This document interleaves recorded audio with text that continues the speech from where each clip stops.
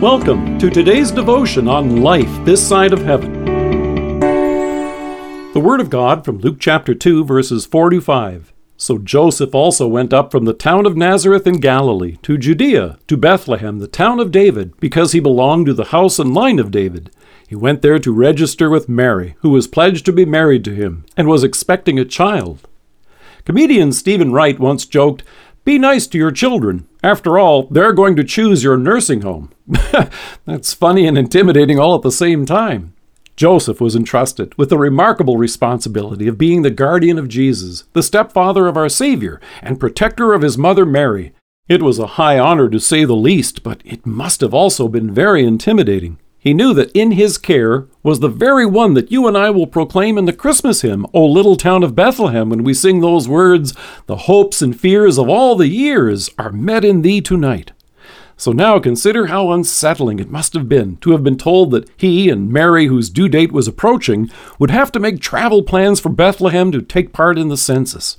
As Luke records, so Joseph also went up from the town of Nazareth in Galilee to Judea, to Bethlehem, the town of David, because he belonged to the house and line of David. He went there to register with Mary, who was pledged to be married to him and was expecting a child. As stirring as it is for you and me to hear those wonderful words, this trip must have been a challenge, and it would lead them far from home. Imagine how concerning it must have been for Joseph to discover that as Mary's time for delivery drew near, he wasn't able to secure lodging in a room, but instead discover there was no room for them in the inn. Manger and straw, although beautiful on Christmas cards, were hardly the comforts of home. And then think of how terrifying it must have been to learn, following Jesus' birth, that Herod sought to kill the child. Now he would soon need to find a home for them, not back in the familiar surroundings of Nazareth, but in distant Egypt. And yet Joseph would have taken seriously his role as guardian of Jesus, not out of intimidation, but with humble gratitude. He would have recalled the words of the angel, "She will give birth to a son, and you are to give him the name Jesus, because he will save his people from their sins." You can be certain that the one thing Joseph would not have been concerned about was that one day this child would choose a home for him. No, in fact, he would have rejoiced knowing that this was the very reason he came. Setting aside the glory and splendor that is his from eternity, our Savior came to us to be born into our midst. In fact, as Jesus would tell the disciples, foxes have holes and birds of the air have nests, but the Son of Man has no place to lay his head.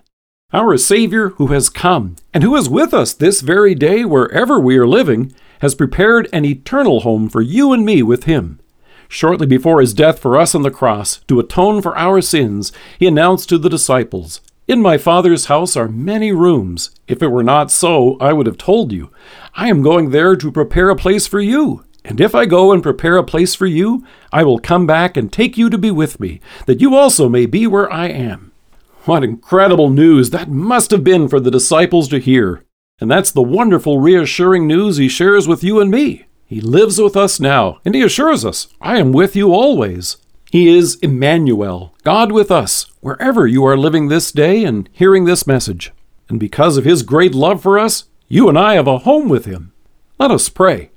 Loving Savior, thank you for the eternal home you have prepared for me with you. Amen. Dear friends, as we draw closer to the celebration of Christmas and the birth of our Savior, we invite you to check out the video Bible study, Joseph, Carpenter of Steel. Join Dr. Gregory Seltz as he sheds light on one of the New Testament's unsung heroes. And adding historical perspective to this fascinating study is scholar and best-selling author Dr. Paul L. Meyer. You can find it on the homepage of our website. Thank you for joining us. If you are listening to us by podcast or on Alexa, we invite you to browse the resources that are available on our site at lifethissideofheaven.org. God bless you and have a great day.